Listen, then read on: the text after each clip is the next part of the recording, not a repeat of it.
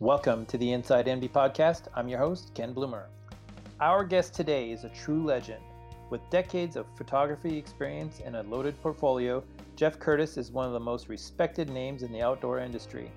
Growing up in the Midwest, Jeff discovered snowboarding in the mid-'80s, an endeavor that would eventually take him many times around the globe, documenting this subculture at its most influential time. Working with some of the biggest personalities in snowboarding, Jeff produced some of the most iconic images of the period and continues to be an influence on the sport. Cycling also accompanied Jeff during his journey, first as an outlet from the grind of chasing snowboarders around the world to become a focal point in his life. Linking up with legendary builder Sasha White, Jeff was part of the inception that was Speedwagon CX family racing team in Portland, one of the epicenters for cyclocross. Jeff's wife, Jess Money, also a snowboard photographer, hails from Australia, which eventually led them to move down under with their 2 kids, where Jeff documented the Aussie cycling culture, linking up with MAP clothing, creating most of their assets and imagery early on. Jeff has also done shoots and is part of the extended Envy family. His life has come full circle with Jeff landing back in the Midwest where it all began. Listening, learning in a family business, in the energy supply chain, focused on a better tomorrow.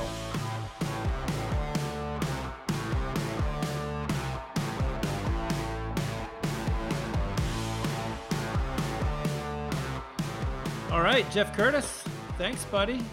Nice to be here, dude. Yeah, beautiful day in Minneapolis. So cool. Real Nice. Yeah. Nice. It's been a few years since we've seen each other last time. It was Barcelona. Yeah, time is kind of irrelevant. 2020 feels like it's been going on for a decade over here in the States. So yeah, that feels forever ago, man. But I keep pretty engaged, with all the crew over there. So I'm seeing what's happening. Frames are being built, trails are being ridden. So that's right there. I'll be back. Nice. How many Ligors do you have? There's one, only one, unfortunately. One. It's Jess's, right? Yeah, my wife's got a 29er. One of the, I don't know what does he call those? Anyway. Yeah, we got one Ligor, but I've got a little slice of the world in my bike room. I can show you through the bike room later if you want. We don't have to do video, but I've got a curve, and I got a quiver of Speedwagons and nice little. I ride my curve every day on my Zwift, so I'm still riding with friends over the world. So we're good. Nice. How many bikes do you guys have now? What's the bike count? That one. That's a touchy subject around here. But it's interesting actually because this was this is embarrassing to say. I didn't ride I rode literally 2 bikes three bikes the last year. A fat bike in the winter, which I only ride when it's snow on the ground, and I actually just put her in the garage today. A lot of mountain biking. So I got some sweet trails at the cross country Midwestern kind of trails at the backyard, and then the road bike I've just been riding a gravel bike because it's more of a sidewalk hopper. The roads get so potholed here, so to actually go on a proper road bike ride, I guess the days of Sydney were pretty special, where you were a roadie because that's what you did. So yeah, I'm not riding as many now. We have had no cross season this year, so far too few. Yeah.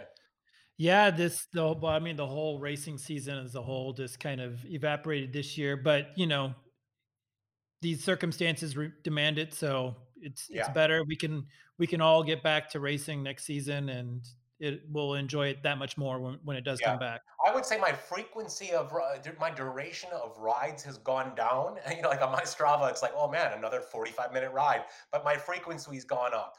I'm riding a lot more regularly.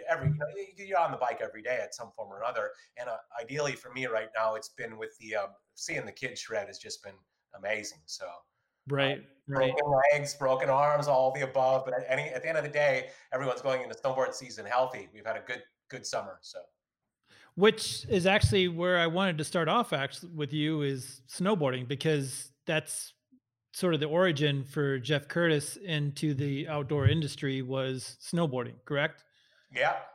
I mean, what are we at here? Yeah, I mean, kind of 90. I mean, not too far from here. When I was in high school, is kind of where I grew up.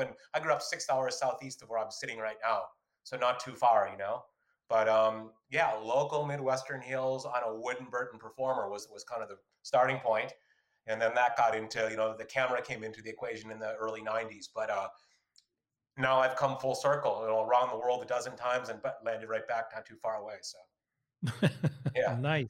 yeah, it's good. So your start was like in '87, wasn't that right? What did I do? Like probably sooner, probably '85. I mean, I graduated 85. graduated from high school in '87, so that puts me at 51 right now. But I can remember, I mean, literally the starting point was probably um, December 1984, literally to this week, probably. I can remember going through the Ski magazine as a freshman in high school, and it was Ski was the magazine, right? And seeing a Mhm. quarter page ad of Burton, and I got a Performer that year for Christmas, and so that must have been '85. So it was a year. So '85 got a Burton for Christmas, and then spent 3.5 years trying to figure out how to stop. That's the thing. I mean, I think East Coast can probably lay claim to this too. I mean, if you can ride the slopes in the Midwest, you can pretty much ride anywhere. Well, if you can tolerate the weather, the inconsistent, the shit terrain, you're saying if you can learn to ride the bad stuff, you can prevail, and that's no. I think that's what I mean. There is something to be said about that. Obviously in the '90s when the Scandinavian boom kind of hits, those kids are world's best on hills that are smaller than here. So there's something about working with limited terrain that can put you to a high level. So, Mhm. but Yep, I, yep. I still would take the Alps or your backyard any day to cut my teeth on. Yeah. Yeah, absolutely. No, I mean, that was always yeah, I grew up in Burlington, Iowa, which was further south from where you are, and, Oh, like you, the first few years was on local hills and just hiking it, and then, first ski area experience happened years after yeah. just hiking it, and, like you said, you just get used to working what you have, and we had a golf course that had some cool sand trap features, and those were our jumps, and, Yeah, that's yeah. where it all started. I mean, it's So interesting because we'll get through it. So geographically, I've kind of right back to I've come full circle to where I've started, but also the activity has changed a little bit. I mean, I'm doing a lot of snow skating now. Hovland is a Minneapolis brand, and I know Terry kind of endorsed some of their boards and things. But I met those guys when I moved here 3 years ago. So that was that's our go-to in the backyard. We don't have much of a hill in the backyard, but it's enough to screw around every single day. So, right. yeah, no, but snowboarding is it's cool to be back in a win. I mean, I love my years in Sydney. We can get onto that when we talk about the cycling, but it's fun to be back in winter climate because I miss, Sydney. You miss that. Mhm. So it's nice to Absolutely, be. for Yeah, sure. it's nice. It's important. Yeah. Yep. So you and your brother, eventually you both were competing back in the day, correct? Yeah, and again, yep, yep, and again, it wasn't even too far. That I mean, that was the there was a lot of snowboarding for us prior to to the profession, and I think that's what kind of drops out of all this. All the documentation is when I was photographing. There were, I mean, it was early days of getting Burton Woodies, then chasing after, like many, chasing after the sponsor me dream, writing the letters to every manufacturer under the sun, and then having some of those things kind of fall into place. Then all of a sudden you start mixing with the international community a little bit. You go to the World Championships in Breckenridge. I saw a photo the other day of Craig Kelly from one of the Mhm. the classic Breckenridge pipe from Yep. '87 or whenever that was. But that was all kind of part of our world as participants. That's prior to that was still aspirational to be Craig Kelly, to be Sean Palmer. You know, 100%. yeah.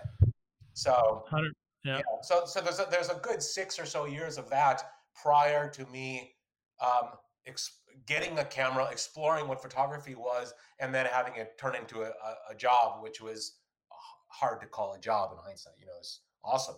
Yeah. Yeah. Mm. So what year was that you made that transition into becoming a photographer?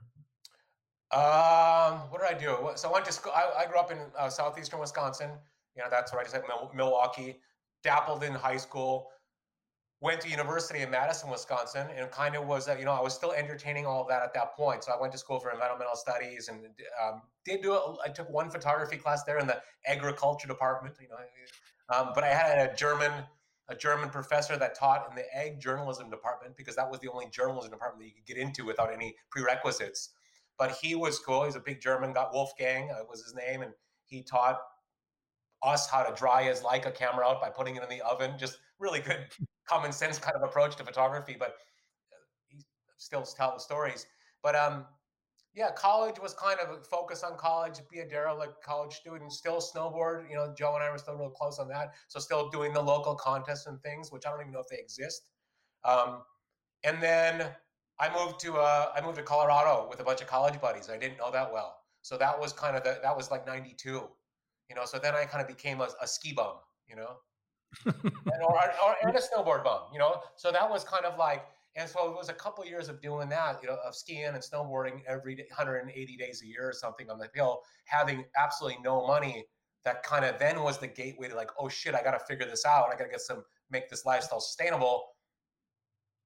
And then I got a camera, you know. So it kind of fell into place, snowboarding. And then, because when I was a ski bum, I kind of stopped chasing this, because all of a sudden you're in Colorado, you're like, those local Midwestern contests were insignificant. I'm just going to milk the free product that I got and just go riding. But then Yeah. quickly your bank account goes to nothing, you know? Yeah. Nice. Where Yeah. you ended up in? Were you in Vail or In Breckenridge, or Vail. where did In you get? Vail. Vail. Yeah, Vail, and that wasn't by choice. My older brother and sister had lived in Jackson Hole, and that was a special place for our family vacations and things. But two college buddies that I didn't even know that well saying, "Hey, my brother lived in Vail. We're going to go there. We got an extra bedroom. Do you want to come?" And I was like, "Yeah." So, and Vail proved to be pretty fun. You know, but that led. Yeah, that was cool. It's yeah, And good. then through the photography, you basically were chasing Joe around, shooting him a lot, and that led to the Burton Kinda, yeah, stuff? yeah, that's exactly right. So Joe, like, so obviously Joe's 3 years younger than I am. So when I left the Midwest, he stayed on, and he was always better. You know, he was always winning, and I was always not as good. But his progression went from it got to the national level for Burton. And all of a sudden, he's on the Burton team, and all of a sudden, he's going off to Val Thorens, France, for his first photo shoot with Trevor Graves and John Foster, all the big photographers. And I'm living the dream out in Colorado still, but I'm saying it's kind of all of a sudden Joe's rubbing elbows with Brian Iguchi and Rippy and all. I'm just like, whoa, I got to get a slice of that. So all of a sudden, I was clever enough to bring that world to me. You know, where Joe would come out and again, early days of photography for me personally, as far as my skills, but also early days of photography as far as the sport was concerned. You know, I would say I'm probably the second generation of shoot. You know, there were people that cut their teeth in front of us. You know, the Bud Fawcett's and the Yep. Guy Motil and John Foster, all those guys. But as the second wave of guys, that's probably where I slot in. You know, Yep. yeah. And then Burton actually hired you on to be their full-time photographer. Years later, yeah. I mean, the first opportunity, you know, I think that ski bum lifestyle kind of climaxed in first year was be a ski bum. Then I got 13 bucks in my checking account. I've eaten all the crackers and tomato ketchup from the ski lodge. So it went downhill real quick as far as the sustainability. But then all of a sudden, I think my second or third year there, I started getting some cadence with Joe coming out and visiting, and then started shooting a lot. And then I started saying, okay, I'm going to go with you here, go with you here. So I literally filled up a shoebox of rolls of film that I didn't have the money to get processed, but I spent a winter shooting basically without knowing anyone besides the guys that Joe was bringing to me, you know?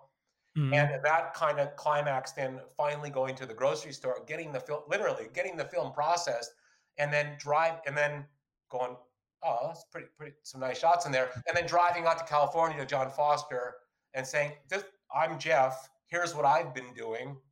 Um, and them going, what? So I mean, again, there was one layer in there. I had to sent a couple shots in and got a couple spreads in the photo angles of the year before. So I kind of I formed some relationships. But I think it was that 1 year of just, and that would be the guidance I'd give to anybody: just do what you do. You know, I just did what I did for a year and then delivered some results. So Mhm. yeah, it was cool. And then from that in '94, the first um, opportunity with Burton, and you know, the opportunity wasn't, I don't even know if it was a paid job. It's like, we want you to come to Switzerland to go on a photo shoot. I'm just like, what? Cool. But that was Nice. cool. Yeah. 94. Yeah. Actually, it was funny. I was going through some old photos the other day in magazines, and that's what actually provoked me to reach out to you. Was this would have been 95, 94, 95. I was writing articles for Monster Backside magazine Yeah. here in Germany. And I did an article, and in that article, did I send you the photos of that? I haven't, There's I like, don't know, but I love I mean, I remember, MBM was awesome. Yeah, there's two of your photos are in my article. yeah, right. I mean, that's So I was like, all of that, all of these relationships that then go to us meeting ourselves on a trail out backside of Barcelona.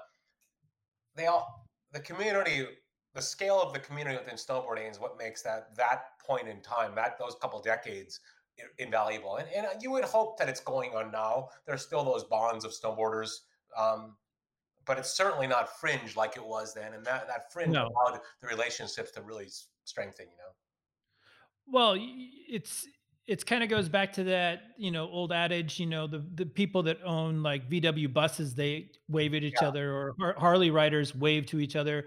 It's that kinship that you have with these people. And that's what was so special about it in the beginning, was because you were a rarity. I remember showing up to the Snowstar ski area in Illinois, and they've never seen this before. And all of a yeah, sudden, it's like, it's crazy. And then like you see somebody else, you're like, hey, you're one too. And then, it was yeah. really cool. And, like you said, I guess the modern day camaraderie that I see, and we can get into it later on what I'm into these days, but I see a lot of, you see a lot of camaraderie here with the Tesla owners and the EV owners. You're still seeing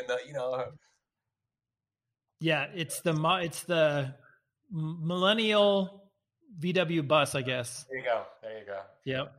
Yeah. Totally. Yeah. But I mean, those were, God, that feels like, it feels like forever.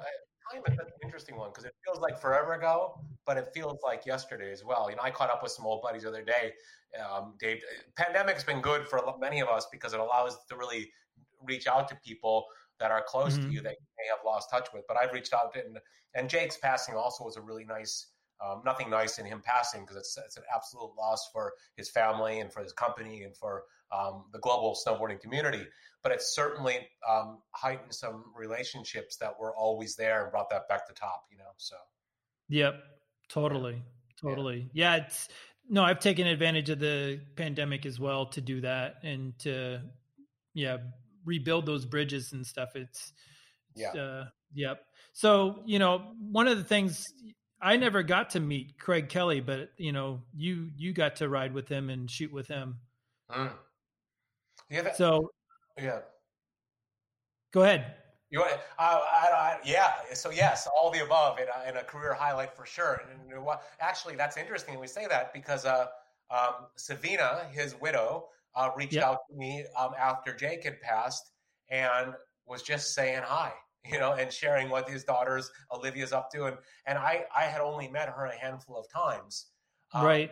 But Craig and David Downing and I reminisce about that. He and I are friends. We call each other on the phone regularly. He was here too. He's still working for Burton, but my relationship with Craig was quite special because it was very organic the way the whole thing came about. He had met him on some Burton photo shoots with the team where he would kind of be a dark horse coming into a structure that was not part of his deal. But I guess then as my role as Burton photographer was very clear within the company, he was wise enough to know, what? I actually need to bring a little of that company to my world if I want to stay relevant within the company and keep getting my paychecks and be so he brought me to him. He basically said, you're coming up here to me and we're doing these 3 days. And from that, there was a beautiful friendship that kind of formed out of it. So it was always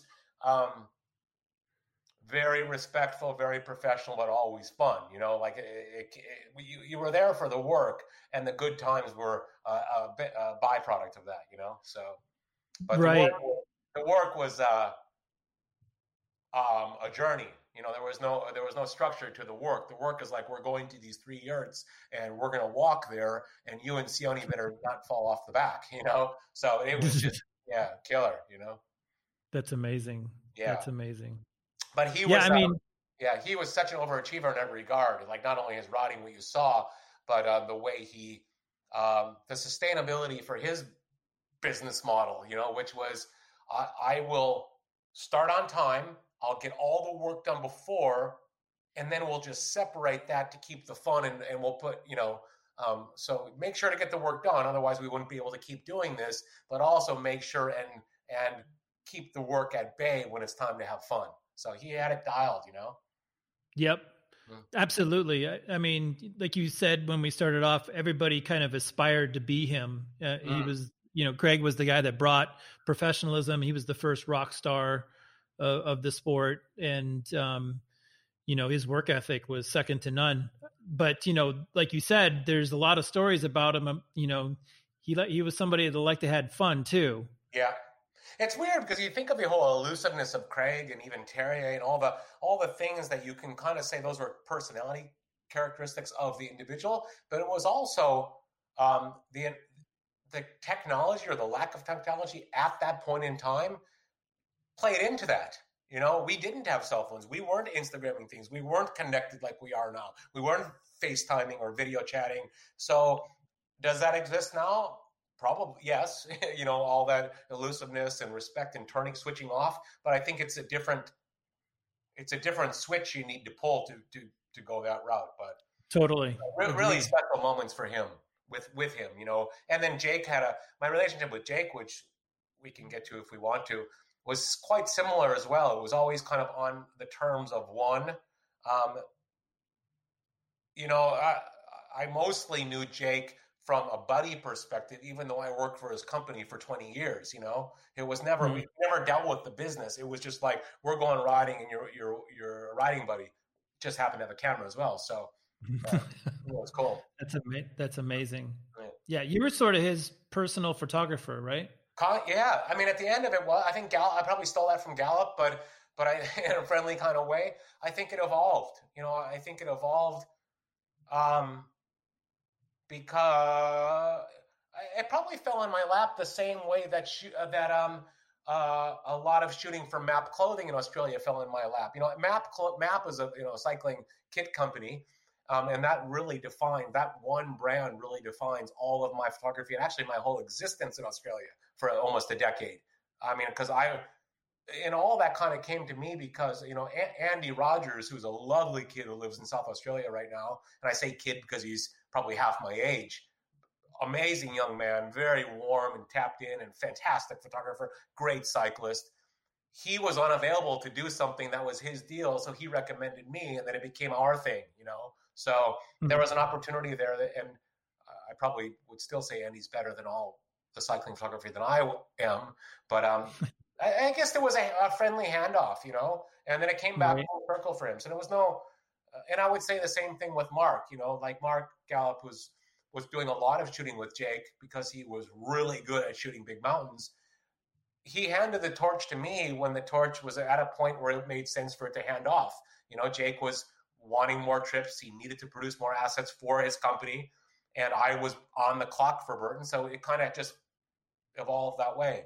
And then that's how I worked myself out of that as well. It just kind of mutually respectful said, let's move on to something else. We're at a different point in time.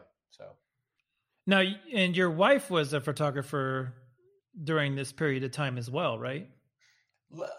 Yeah, I think so. I didn't know her then, but yeah, I think her 90s were probably not too indifferent than mine, besides the fact that she was probably a lot more hardcore because she was double dipping in winters. She's an Aussie, but so she grew up probably with a small core little group, not unlike the Midwestern in Australia, but then they would migrate to BC. So they would go winter, winter, winter, winter. So they were really hardcore, but we came together in, it must have been early 2000s, when we met. But yeah, probably very similar 90s, chasing the dream with no money.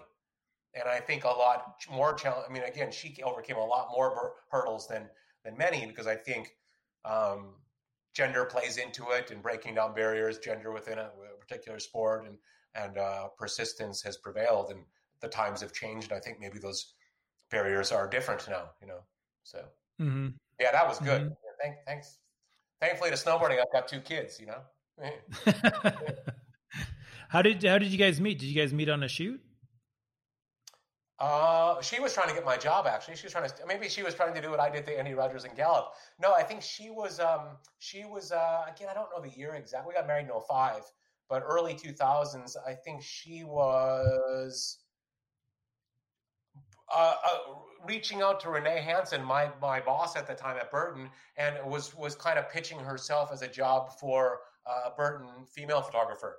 Trying to, and which I don't know if that job ever came to about. I don't know if they actually ever hired a women photographer. I don't think she got the job, but she got a better job. She got all of a sudden we were doing a lot of traveling together. So I like to say it was a better job. Maybe she, but no, but that was invaluable. Again, that was, I did not think I would ever marry an Australian, and what a trade! Wouldn't trade anything for the world for that. So, yeah, nice. That was in Whistler. We met in Whistler, where she imposed herself, which we did as photographers. You had to knock hard on the door, and the door, just like Jake trying to get snowboarding on ski resorts, doors would close. Doors close. No. And I think for Jess's world, the group was, hey, Devin Walsh, can I come out with you guys? Nope. Can I come out with you guys? Nope. Can I come out with you guys? Nope. Can I come out with you guys? Do you have a pickup truck? Yep. Okay. Can you be on time? Yep. Can you not get stuck? Yep.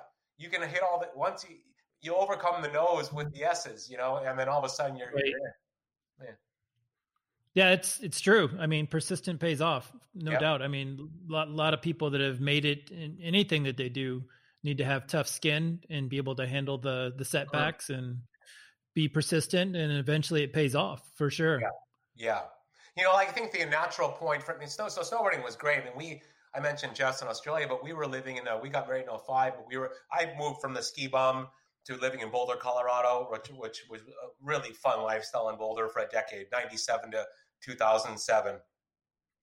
And that was not, I moved to Boulder because it was closer to the airport, because I was traveling a ton, but it was a really fun life where I had bought a little house right in downtown Pearl Street. So that was cool. Lived alone and basically left in December and came back in May, and then rode my bike all summer. So I had like a teacher lifestyle, really intense, really fun, edit for a month, and then just take a debrief, and actually that lifestyle is what actually prevented me from taking the next step of actually shooting anything besides snowboarding. Because I needed a break, Mm-hmm. So it was but those were awesome years, But that. So when did you stop being a snowboard photographer? Then what year did you kind of hang it up? I think I don't. Probably. So what did I say? Or you took a break. Let's say you took a break. I think I stopped contractually for Burton probably 2010. We kind of said, and I think, but after a team contract, that's kind of when I started doing. I actually increased my shooting with Jake. So there was no, and I think it was at that point. It was living in Australia, which actually really caused me to want to shoot things besides snowboarding. So I think instead of a hard end of snowboarding, I put more things on my plate because it was more accessible, Mm-hmm. So I would still do so I think there was so many calendar days, and I'm like, I want to shoot something to keep the pencil sharp. You want to keep shooting. And so I had an agent in New York City, and kind of was expanding my, I was trying to make life in Australia sustainable. It was expensive to live there. So I needed to supplement snowboarding with things, not only for financial relevancy, but also to keep your skills honed, but also to have fun. So cycling was in Colorado years, cycling, I didn't want to spoil cycling with a camera. I wanted to keep that to be my little nugget, But I think with the amount of cycling I was doing, I think it was a natural time to say, okay, let's make that part of a profession as well, Sure. When did you, were you already riding as a kid, like BMX and all that jazz? Yeah. And then cycling kind of came in and out of your life throughout the years? Yeah, probably more less aspirational than snowboarding was. Snowboarding was more aspirational, like chasing the sponsor me vibe. I think cycling was more, like you said, it was competitive, BMX, local track, things like that. That was kind of like early days of BMX, 20-inch wheels, dirt tracks, things like that. So, Yep. but it was still, and then the mountain biking in college, so kind of grassroots mountain biking, so competitive, but never photographic aspirations. It was kind of like, just let's do it first and then document it. And I think so that's a good thread. I think, know the sport before you to put a camera on it, because that's what's actually prevented me from being, I would never shoot skating. I mean, I would skateboard, but again, real grassroots level. But I didn't ever feel competent enough to, or surfing for that's a better one. I didn't grow up surfing, so to put a camera on surfing, I would have it wouldn't be authentic. It wouldn't be that authentic because I don't know the movements of the sport enough to capture it in a way that I would think would be representative. Right. Absolutely. Yeah. So snowboarding and cycling were easy. I was a snowboarder before I was a snowboard photographer. I was a cyclist before I was a cycling photographer. Yep.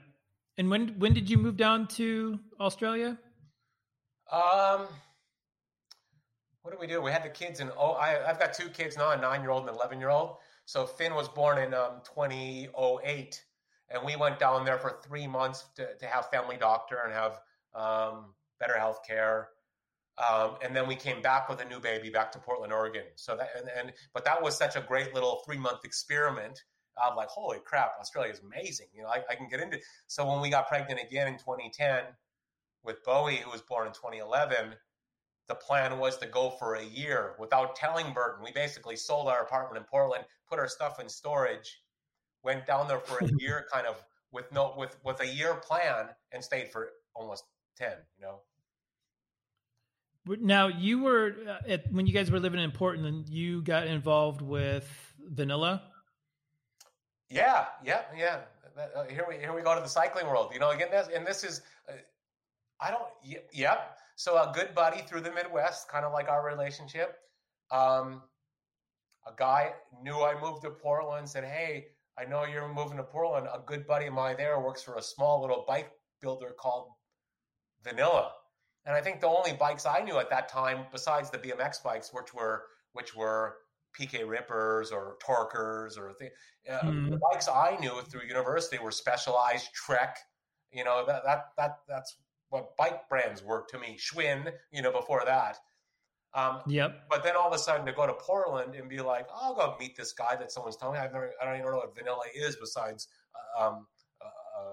flavor or a spice.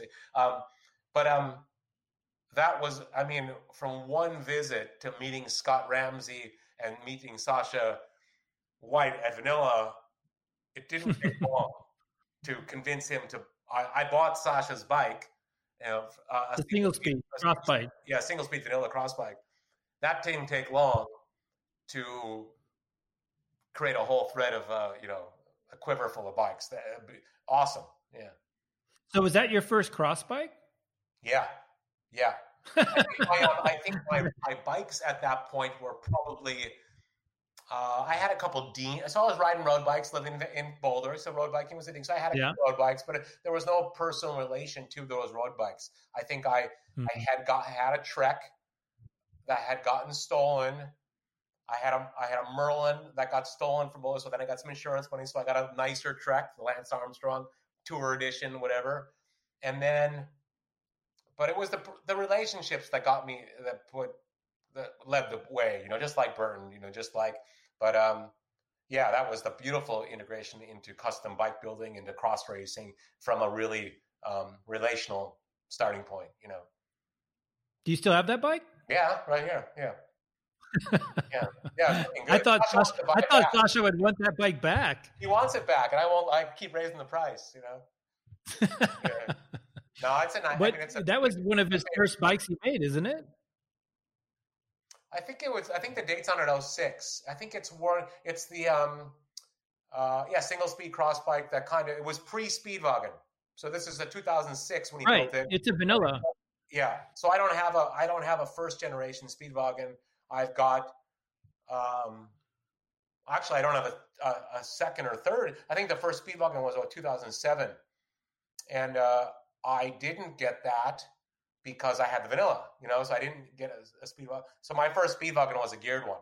because I had to supplement the single speed, And so did you immediately jump into doing cross racing out there in Portland? Obviously, Yes. it's a hotbed. Yes. Yeah. You couldn't not, because it was just awesome, Right. But they'd been feeling, I see the community out there really grieving or missing that community, because Mm-hmm. the community there was just, it was so much more than,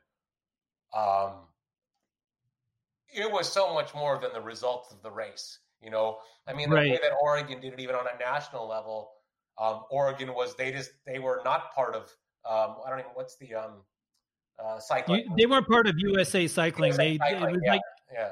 Yeah, Colorado had the same deal. We had ACA for the cross series, which was great in one sense because our entry fees were much lower than what you would pay at a USA Cycling event. The downside of it was if you ever went out and did a USGP, you got a shitty starting spot. Yes. Yeah, I think you could argue that on both sides of the decision. But at the end of the day, the Oregon Portland cyclocross racing was awesome. There were big numbers, great community, awesome courses, shithouse weather. It was perfect in every regard, Yeah, totally. Cross Crusade was what it was. Yeah. Does it still exist? Does that still exist? So. Yeah. I think so. And back then, there was other snowboarders that were getting into that.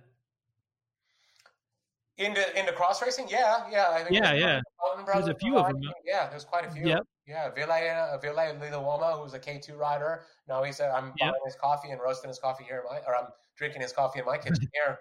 No, again, it didn't take long. Cycling was kind of good like that, I think, where oftentimes I hear stories of the UC Oxenins and the Kier Dillons, the people finding cycling oftentimes as balance, balance of the of the seasons, but also oftentimes, like in all sports, injury. It's not a matter of it's a matter of when you're going to get injured, because the guys are So a lot of guys would find cycling as a rehab and then fall in love with it, get the passion involved as well. So, so regardless, or maybe you find it in the naturally in your 30s, where a lot of people find cycling, as a enjoyable thing to do with your family, kids, health, whatever. So absolutely, totally. Yeah. And then, so were you involved with Speedwagon when you moved down to Australia? Yeah. So I think the first, we'd have to get Sasha on the call if we wanted to know the exact origin of the forming of a team. But there was, I think, again, probably similar to snowboarding, there's probably second generation of my participation. The first vanilla team, there was a vanilla team before there was a Speedwagon team. So I think Molly Cameron and Kevin Hewlett, Shannon Scarrett. That to me that's Gen 1. So that's the Bud Fawcett, Guy Motil. There's the parallels, but second generation would be Speedwagon team, and Tina Brubaker probably transcends both those groups, as Trevor Graves did. So there's all kinds of parallels. But second generation, I remember Sasha coming to me and saying, "Hey, let's make a Speedwagon. We're making Speedwagon Mike. Let's make a team. Let's make a kit. Let's get the pull together." So that was, I was part of that group, and that was while I was living in Portland still. All of a sudden we got kits, we got bikes, and Molly had gone off and done her own thing, and that was awesome. And then we took that to Australia as well, and then it kind of took its own shape in Australia. It was awesome. Yeah, I remember that you were doing a lot of the assets for the initial Speedwagon team, and I thought that you had set up the team down, and didn't you guys get a really good rider down there in Australia and everything? Yeah. Oh, come on. What about me? I'm a national champion. Well, of course. Yeah. No, we did. That was pretty organic. We didn't. I was riding my bikes down there. A couple. I had a road bike, and I was getting. And Sasha's like, how do we sell more bikes? And how do we get? And then he kind of came up with the trunk, building off of a trunk show model. I'll bring the bikes to the people. I'll bring the bikes and then we kind of said, again, the parallels are not. You can draw lots of lines, but cyclocross in Australia was challenged by a lot of things that Portland had. The weather was not perfect cross weather. The seasons didn't fit the international community, but the passion was there. People still liked it. The talent of cycling was there. But so I think we did a fit tour in Australia. Once Sasha kind of said, I'm going to make these fit tours. Once that kind of, again, the interest in holy shit, what kind of bike is that? Like a lot, that was the catalyst, interest in the bicycles. That kind of said, oh shit, let's actually make a team and let's get really good. Let's get some of the nation's best on the bikes. So that was cool, and that had a really nice, that had a nice little life of a couple generations. And I don't think there's a Speedwagon team in Australia right now, but that grew to the MAP team, and the MAP team grew to the Cannondale MAP team. So there are Speedwagons riding the courses down there, and maybe that's exactly how it should be today, Yep. Yeah. Absolutely. Yeah. Absolutely. And so then that whole led into your work with MAP and getting those guys rocking, and you did all their assets for a couple years or years. Yeah. And they seem to be rocking it. I mean, I know you seeing the kit on the road out there. I mean, they did an Envy kit. They paired with Envy. Yeah. They're very very Aussie. Very Aussie style, which is scrutiny on every level. Like we are gonna. Everything is considered in Australia culture, which is nice. Like where I would think even cafe culture in Australia, me as an American, I would look at it and be like, they take all the bits and pieces of the world and refine it and improve on it, and then it becomes Australian, But and they do that. I mean, they do that. I say that with a great deal of respect. Aussie culture is amazing. The breakfast culture, the coffee culture, the cycling culture is on a highest level as anywhere else in the world. But it's a really nice blend of this and this. But MAP is doing well, I think. The kits. Oh, they're doing amazing. Yeah. I just, I go on dealer tours on a regular basis here in Europe and, see them in the top tier shops around Europe, whether it's Zurich or Barcelona or wherever. Yeah, they have a good presence.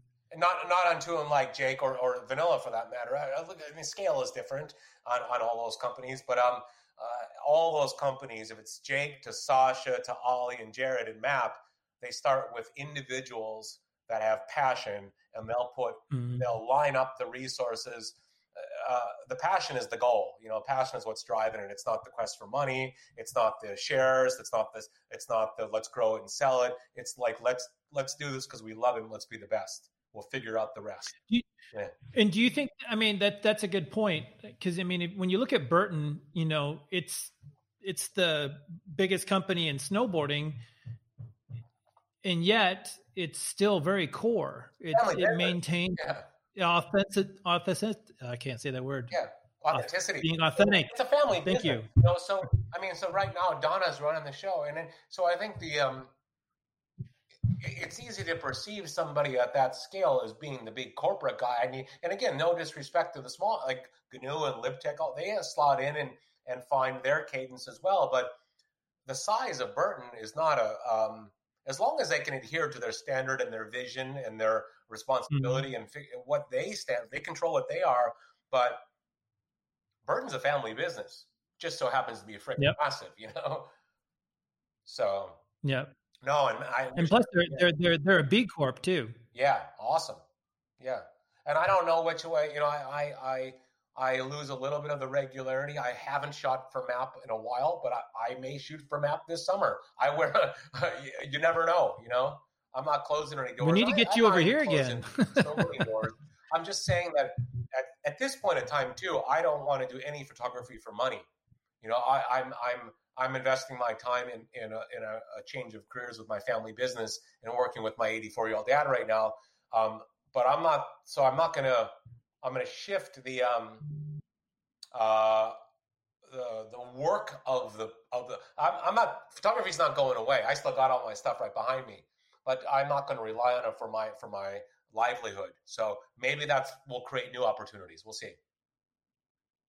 Right. So the family business that you went into, you're doing that with your brothers as well?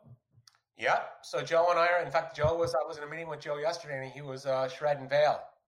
So we had a meeting when he was at, but so Joe's, the thread of passion still prevails for him.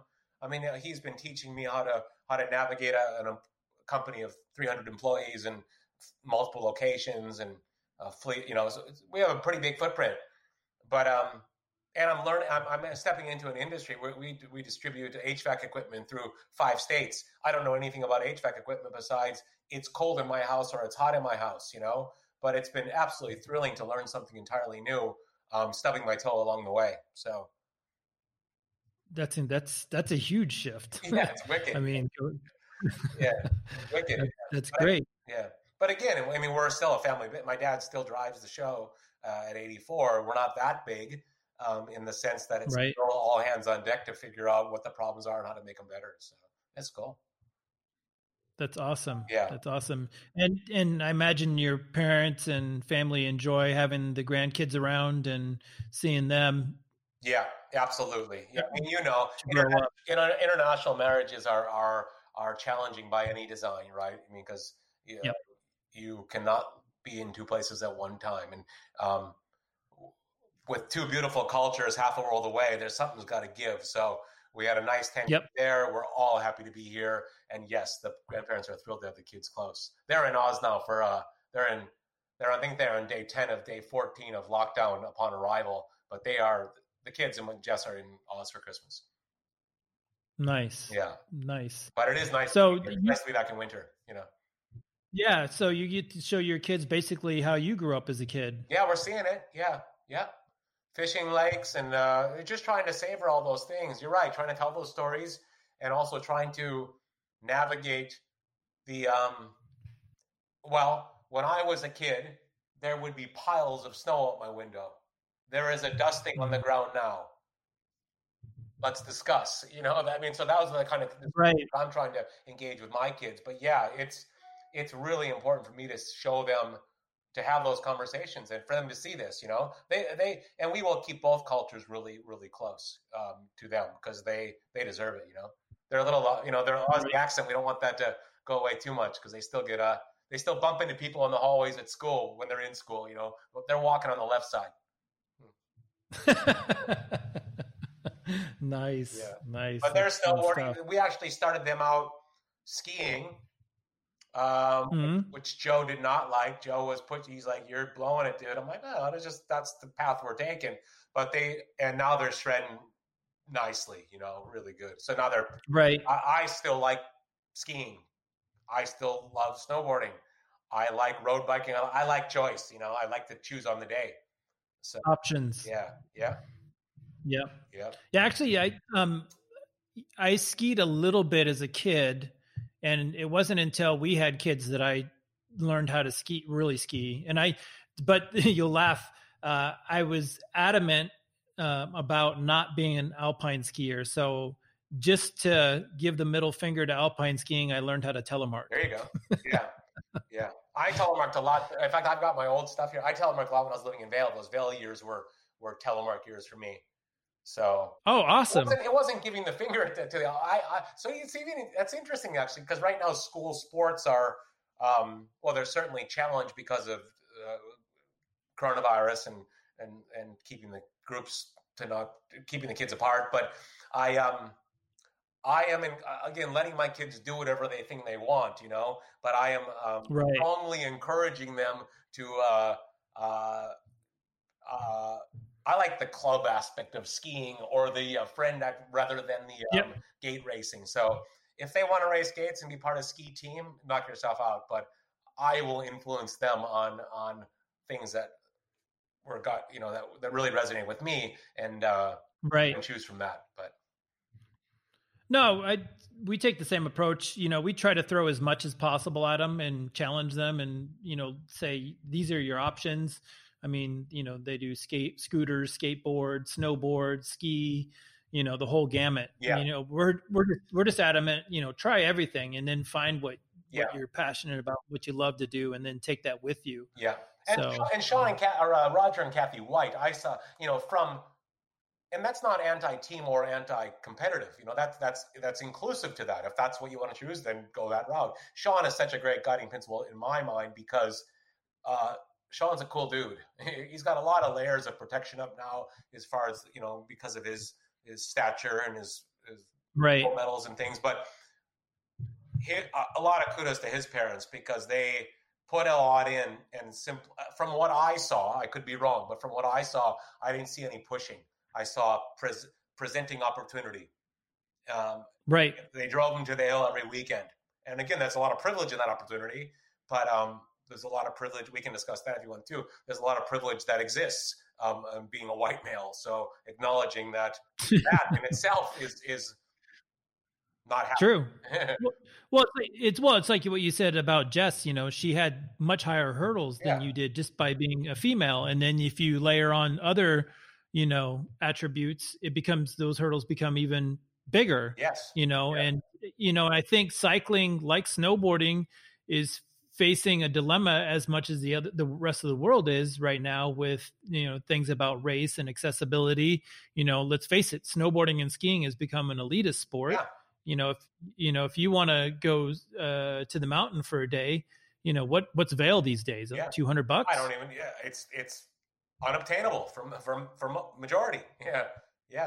Yeah, it's crazy. It's crazy. We're doing a lot of. I live on the just southwest side of Minneapolis, kind of first ring suburb.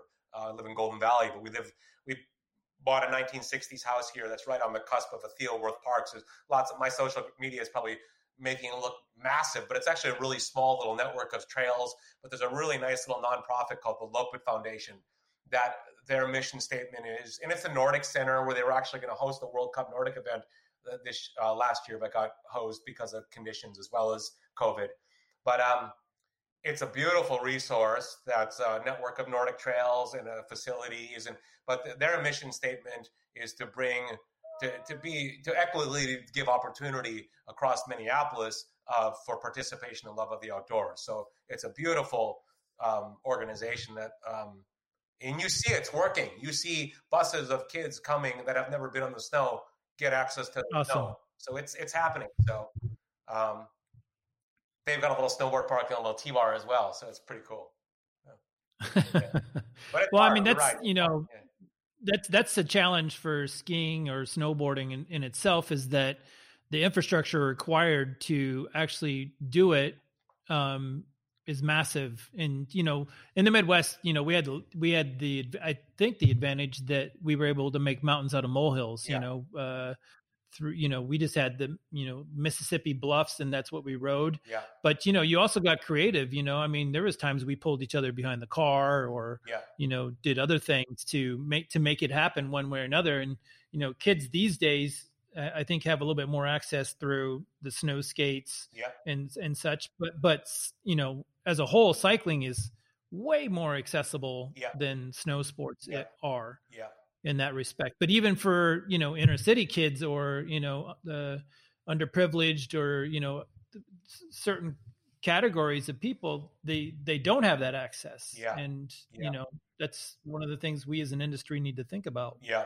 I think you're right. I think you've got to, with every obstacle, you got to find a new opportunity and for positive impact, right? I know, right? I've got a couple of relationships, some small ski hills and snowboard hills in Minnesota here, which are very similar to my upbringing, the size of the hills. But the challenge that they're seeing right now is it parallels a lot of the challenges of the school systems, actually, because the busing is the linchpin and the aspect that makes getting kids to their facilities tricky in the COVID environment.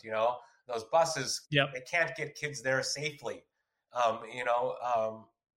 So this is 2020 and 2021 is going to be an interesting year to look at the data in a whole, because ultimately I think we want to be responsible and be safe and minimize the death entirety, but also you want to be able to look at these lessons that are being learned and hopefully come out better. So hopefully we can add better infrastructure to make the access to those hills different, things like this. Absolutely. Yeah. I mean, the school systems are great. There's things that schools been forced to do, which will be lasting. They will be able to use these 100%.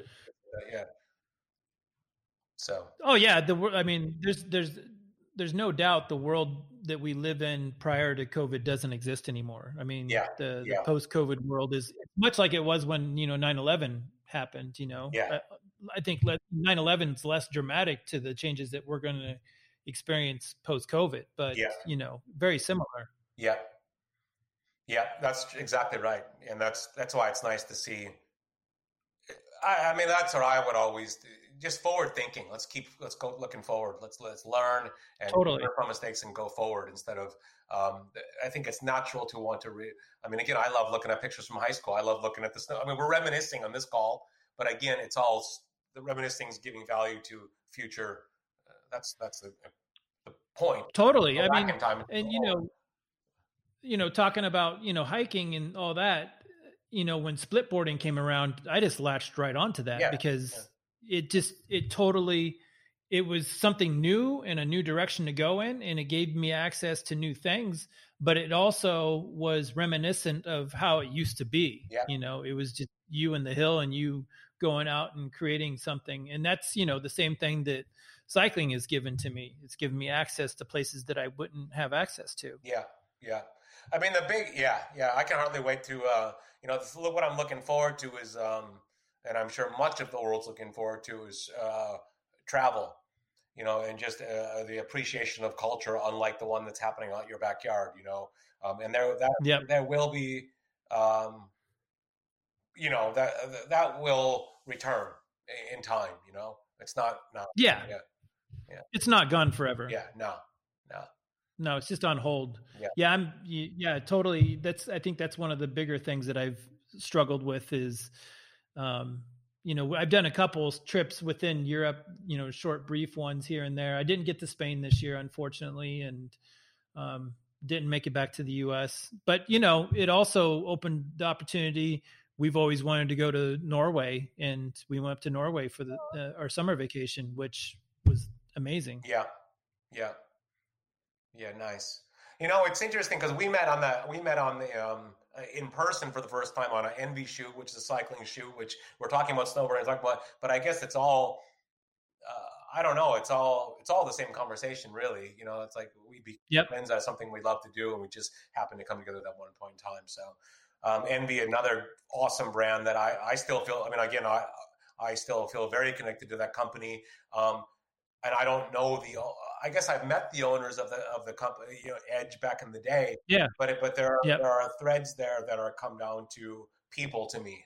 I think, right. And I like that. There's something there that really resonates, and yeah.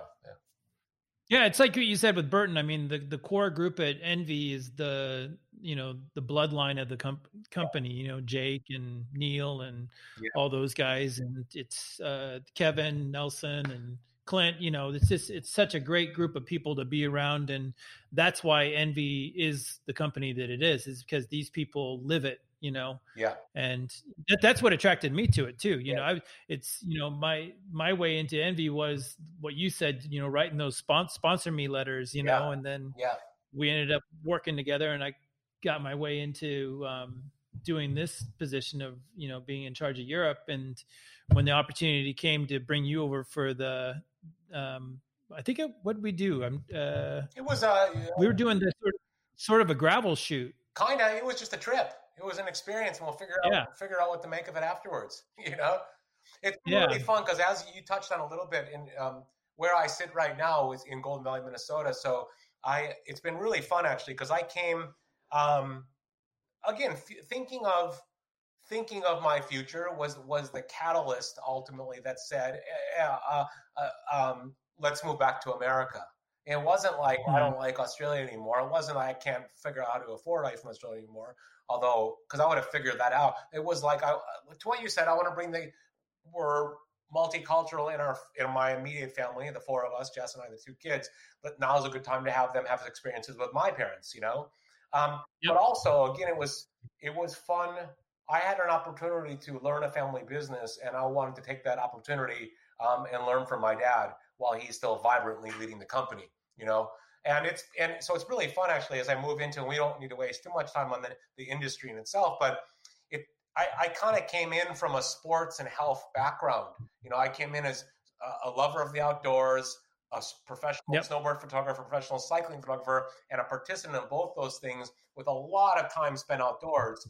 So to come into a distribution company of heating and cooling products, the product, the first point of interest was things that had healthy effects on life, my home. So, and then now because of COVID, those things have taken center stage. They were fringe. Typically, people are concerned about, Yep. am I too hot or too cold? But but for me, it was like, is this healthy? Because that's what my life was, or Yep. we were enjoying the great outdoors as a profession. And the one thing I didn't consider, if I would say, what have I learned now that would make me look at the 90s differently?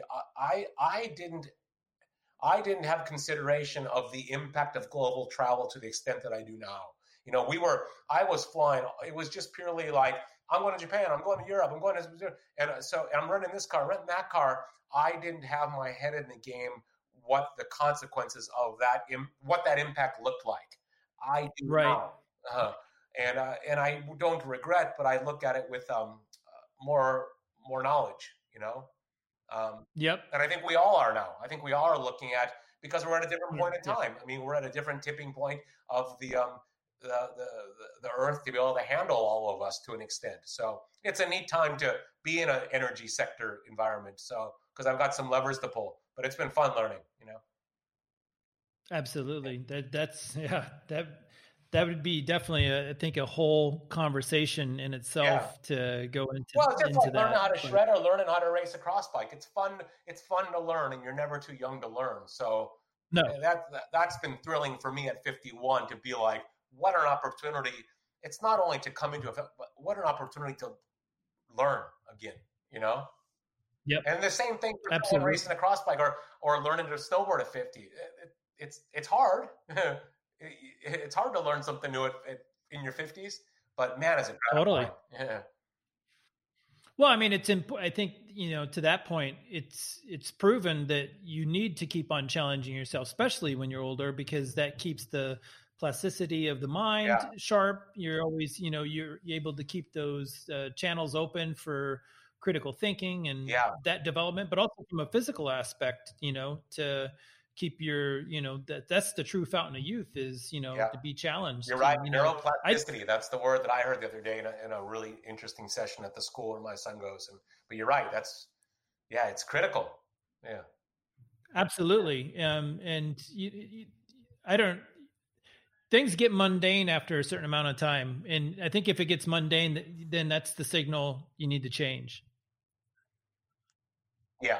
And maybe that, it's interesting because that's a little bit of the I lost your video there, Ken. I don't know if our quality's gone bad, but that's a little bit of that somewhat creates a tipping point for more growth. Is that, like in any creative, I think, or any athlete, if maybe that's part of commerce as well. You start getting I've had a couple of very inspirational photographers in my life that I've taken some trainings from, but at the point where you always need to keep filling up the jar, especially when the jar is being emptied by you producing certain things because that's what you're good at producing, but that can be quite draining if you don't find time to rejuvenate yourself with creativity. So it's that work-life balance, I guess, Totally. I lost your video, but as long as you can still hear me good, we're good. Oh no, I think we're doing good on the nothing broke up audio. I think we're boring anyone that's going to listen to this, or is it good stuff? Oh no, this is I'm enjoying it. Good. It's good to see you. I'm in Hawaii. Totally. Cold. So I'm riding a lot. Snow bikes are pretty awesome. I mean, Minnesota, again, it's got a great winter culture here. I mean, and this is like a winter culture that transcends what I thought of winter. It can be like 20 below here, and people are out doing shit. It is awesome. Well, Minneapolis, didn't they have that those skyways that were heated and stuff? So you didn't ever have to be outside. They do. I don't know what those things are at right now, but I'm just saying, like, I live right the lakes culture here. It just vibrates. Yeah, totally. People are doing stuff, and it's just like, whether that be ice fishing or if it's ice skating, or it's just like I guess that's different than my upbringing. This city is drenched in snow.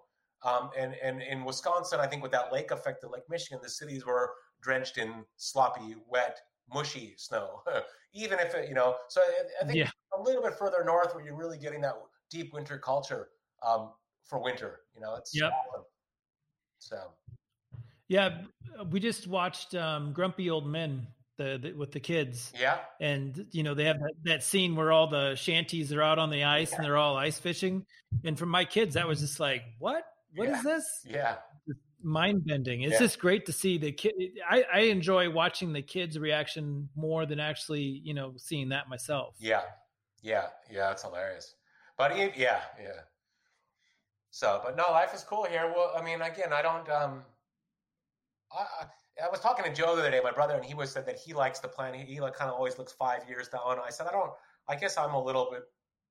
I don't know how I look at the future. I mean, I know we all need to look at each day and take every day for what it is, because life is fragile and things are, especially in a COVID environment, really appreciate what you have and get the most of every single day. I guess that's my approach. I've told my kids I'm going to live to 100, so I gotta backpedal into that. You're halfway there. I guess I'm over. I'm past the turn. We all know how fast those last couple laps go. Oh man, it's right? Like when we were talking before we started this. It's just, you know, we're both getting old, and it's true. I mean, like the 90s seem so long ago, but they also seem like yesterday. And you know, the kids speed that process up. It's just like, you know, with them around, you're like, man, just feel it slipping through my fingers almost.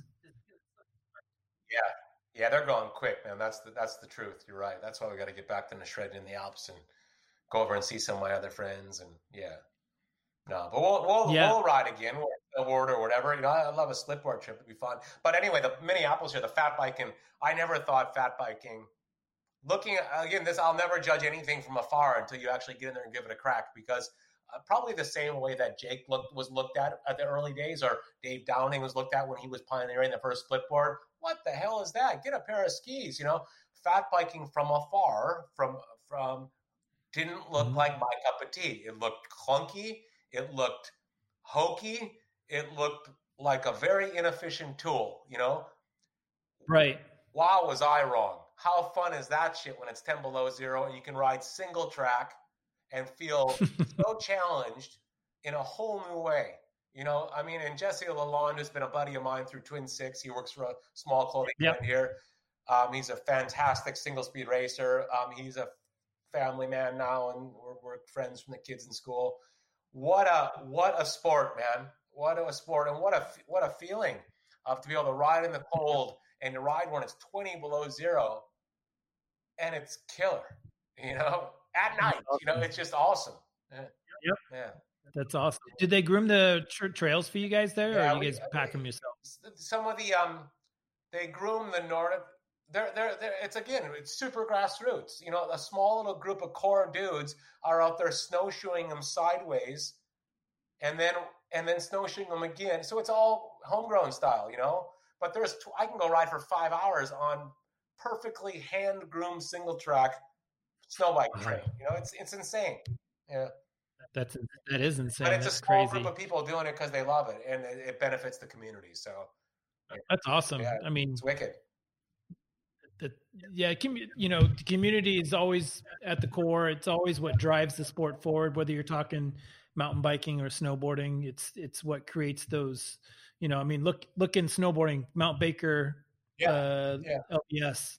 I mean, there's no other event like that in the world. Yeah. You know, and I mean, heck, and you guys have a pretty big event in your backyard. The Iceman Cometh. Is not too far away from there. Yeah, those are big. Yeah, and I think that whole race season probably got put on hold as well. You know.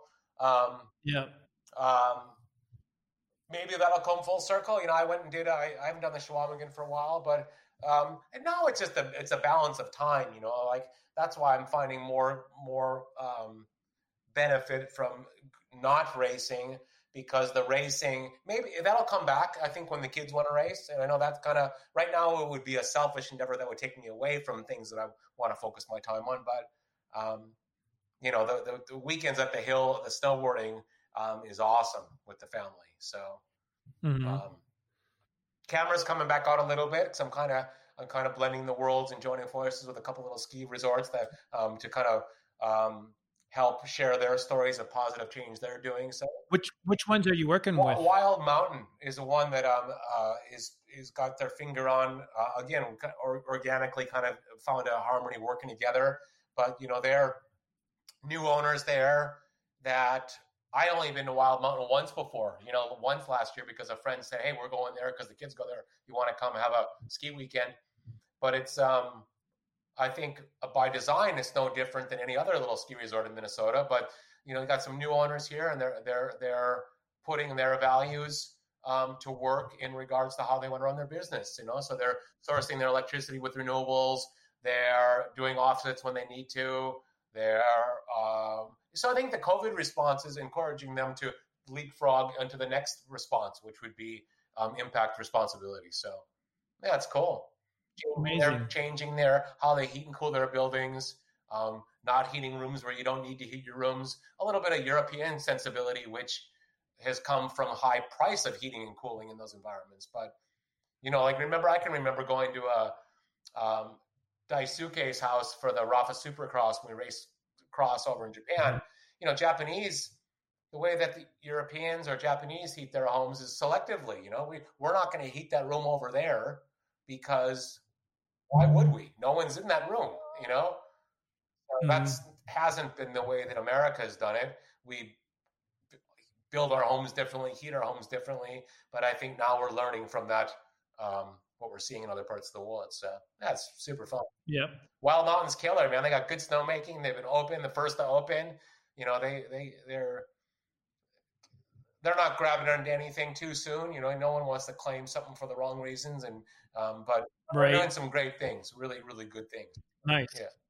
I've never been to that one. The only one that I went to in Minnesota was Afton Alps. Sure, that's an awesome little hill. Really nice. Yeah. Yep. Yeah. Golf course in summer, right? Probably. I guess it's the same as snowboarding. I think when it's easier to small is not bad, like the Finnish snowboarders. No. When you have a small resource, it's easier to refine what the things are important to you. And maybe that's what Wild Mountain's doing. It's a small hill. They've got one building, They can say, okay, let's take responsibility of this building and make it more comfortable, better air quality, and minimize our emissions coming out of this heating and cooling in this building. So they're maybe able to pull a couple more levers that becomes harder with scale, So right.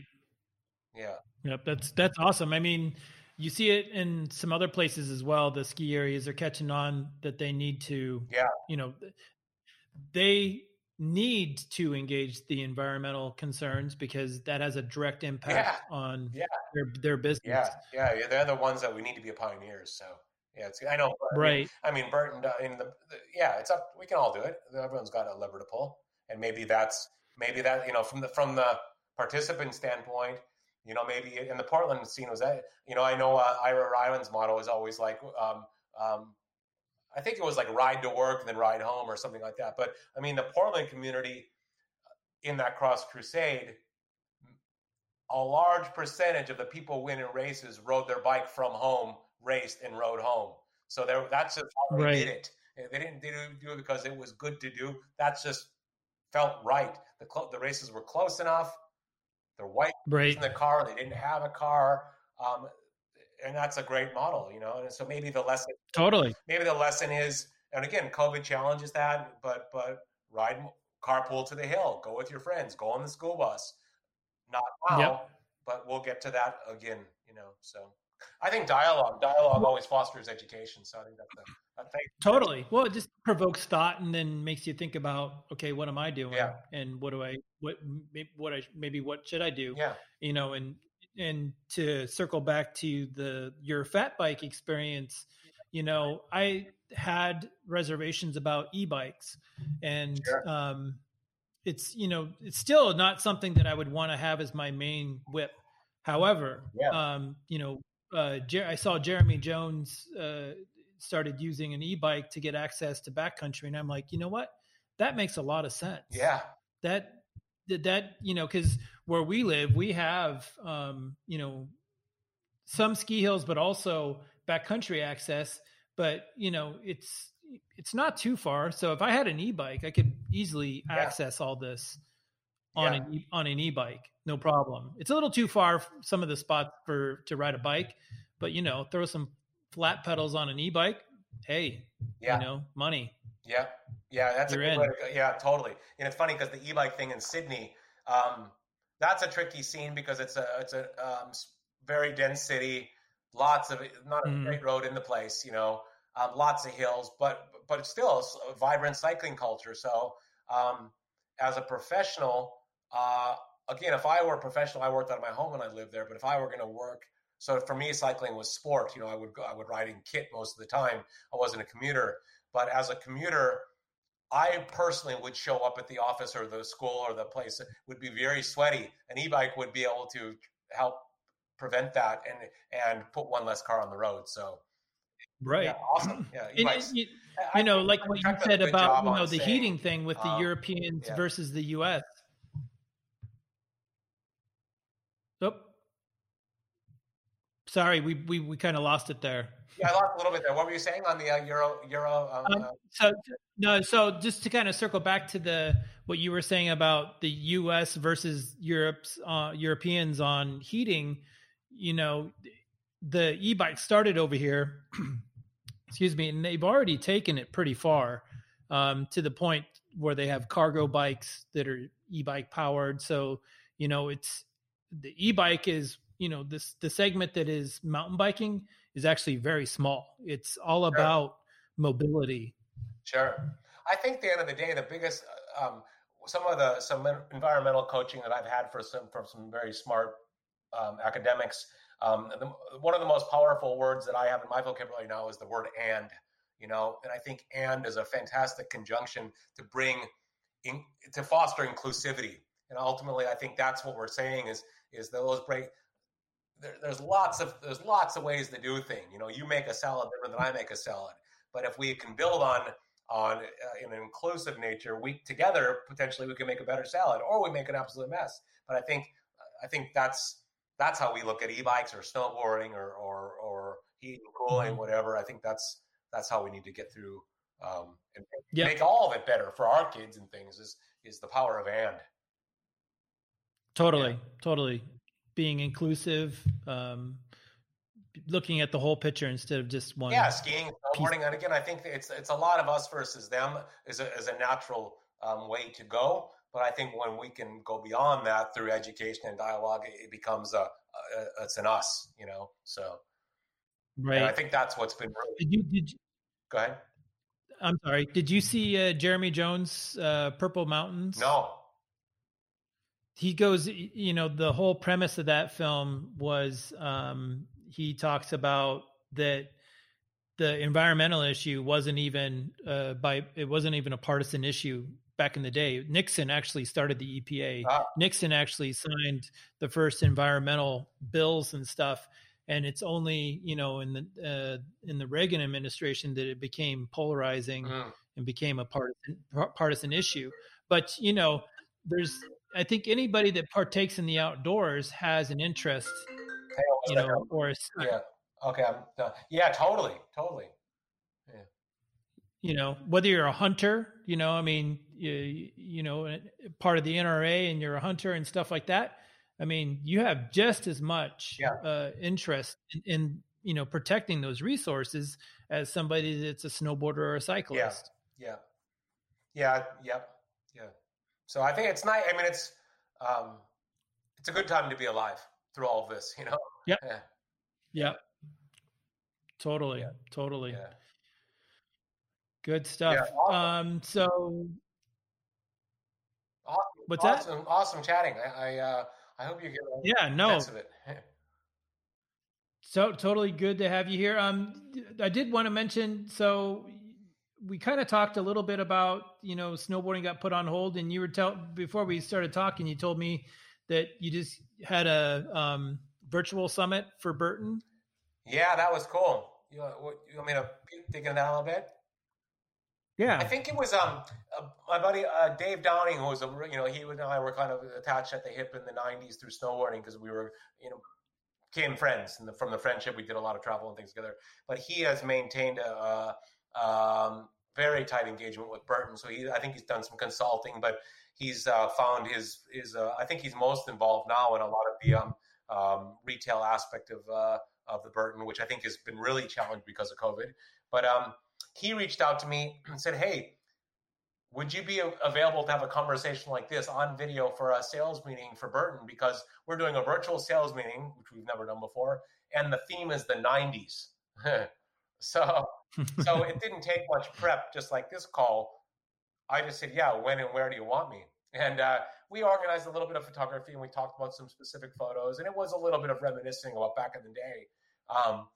But it was also, it came full, every discussion went to it went to a forward train of thought. So it was cool, man. It was collaborative in the sense that we were all these mechanisms are so cool now. Because it was a live chat. I wasn't seeing the other people in the meeting because I think, but we were collaborative on the chat and answering questions live. And just like I'm saying in the kids' school, my kids are both in my kids are in lockdown in Australia, participating in North American school hours, and so it was awesome. Yeah, it was present, and it was, but like you said, there was a lot of things that I guess time in itself can create disconnects that a lot of guys,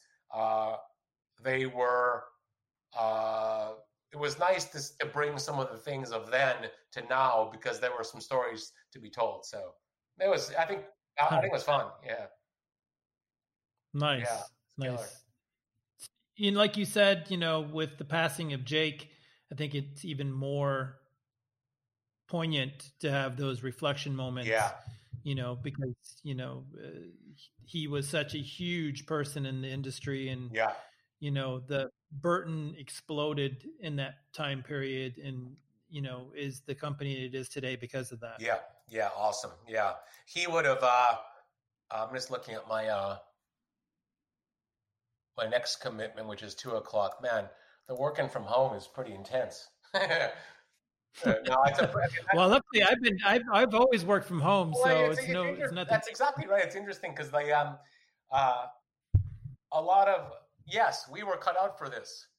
To be honest with you, because I flipped hotel rooms upside down for the last 2 decades and made them into home offices. So yes, you're right. The self-employed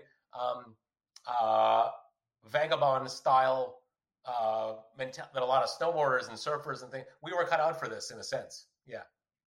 Mm-hmm. Yeah.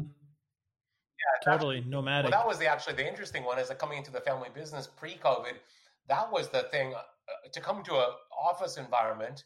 We're not corporate in the sense of wearing suit and tie, but you do have to be present. But present was very different than I was used to because present was parking a lot at 5 a.m. with a snowmobile. That's what meaning present was. So I guess it's all the same. That was so maybe there's a parallel there that present is now once again shifted. Present in the snowboard photography context was 5 a.m. in the parking lot with a snowmobile and your backpack ready to go.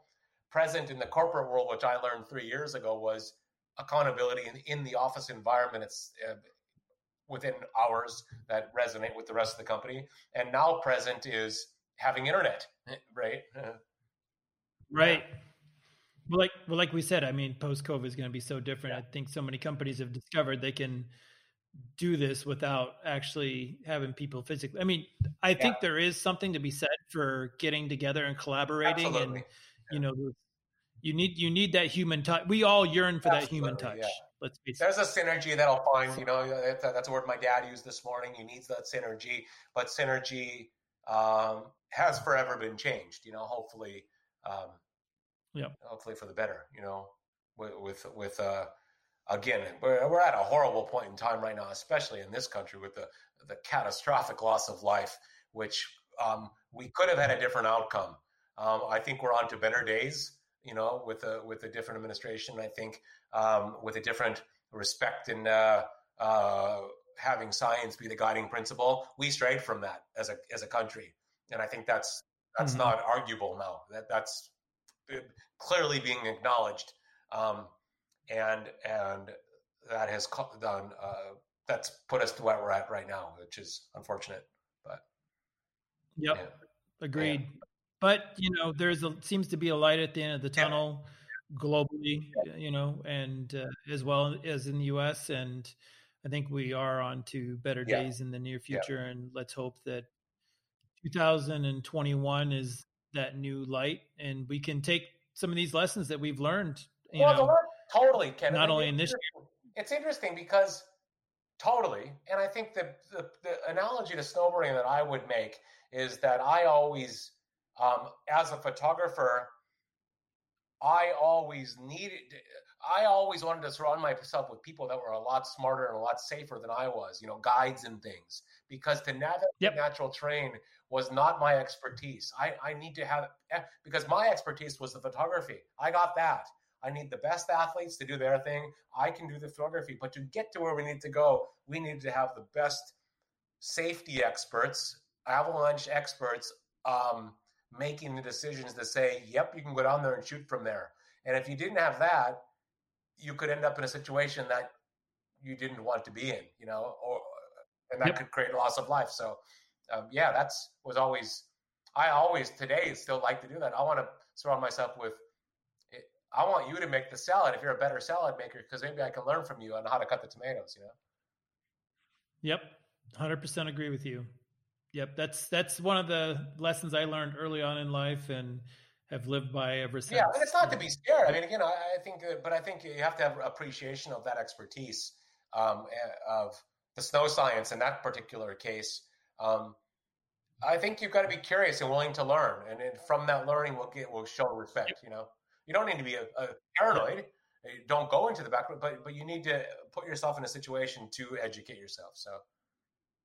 Absolutely. In this, especially this time of the year, if, it's obvious with COVID that ski areas, are here in Europe, they're not even operating. In other places, they're operating on limited basis.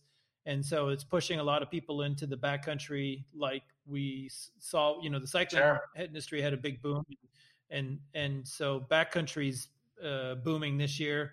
And with, those wise words that you're saying, take an Avi course, learn, go with people that are smarter than you, let them make the decisions. Just because that bowl looks so good, it might not be your best decision. Yeah, totally. I think, you and I are both parents, but one thing that I've heard from a very, very powerful independent school that I'm kind of interacting with now, they're always trying to foster that environment of intellectual curiosity. That's one of their, and I think that's what I want to do as a parent. I want to always create an environment where you're trying to, and again, it's not easy because you sometimes you're like, be quiet, but again, you want to foster environments where you do want to have people ask questions.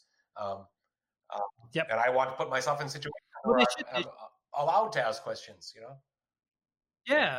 Well, the thing is with kids, there are no wrong questions. Yeah. They should ask questions and not feel like they're, reprimanded or, stupid because they ask a question. I mean, it's actually smart to ask a question. How do you do barriers? How do you do barriers? I can remember. I can remember. It was. I think I probably bought Sasha White's bike on a Thursday and did my first cross crusade on Sunday, with not even knowing what a cross. And I remember the bike. Sasha had his bikes reversed. And my brakes were Euro. I had no gears to worry about. But I had no freaking. And I can remember sitting in the parking lot of Alpenrose Dairy, where that was always the first venue of the year, watching a YouTube clip on how. I was like, okay, that's cool. I got this. So there was not much expertise right there. I don't think this was a life-threatening situation because I probably stuffed it up and tumbled, So I didn't need to have expertise to engage at that point. So, but which you do, I think, to navigate a global pandemic, and you do to navigate highly dangerous avalanche terrain. So there's a time and place, I think, for it. But I just went for it, And again, I think that was there was no risk in going for it besides maybe bottlenecking the field, which I don't think there was. Right. The penalty was low. Yeah, it was low risk. Again, I don't think I was ahead of anybody. Nice. Good stuff.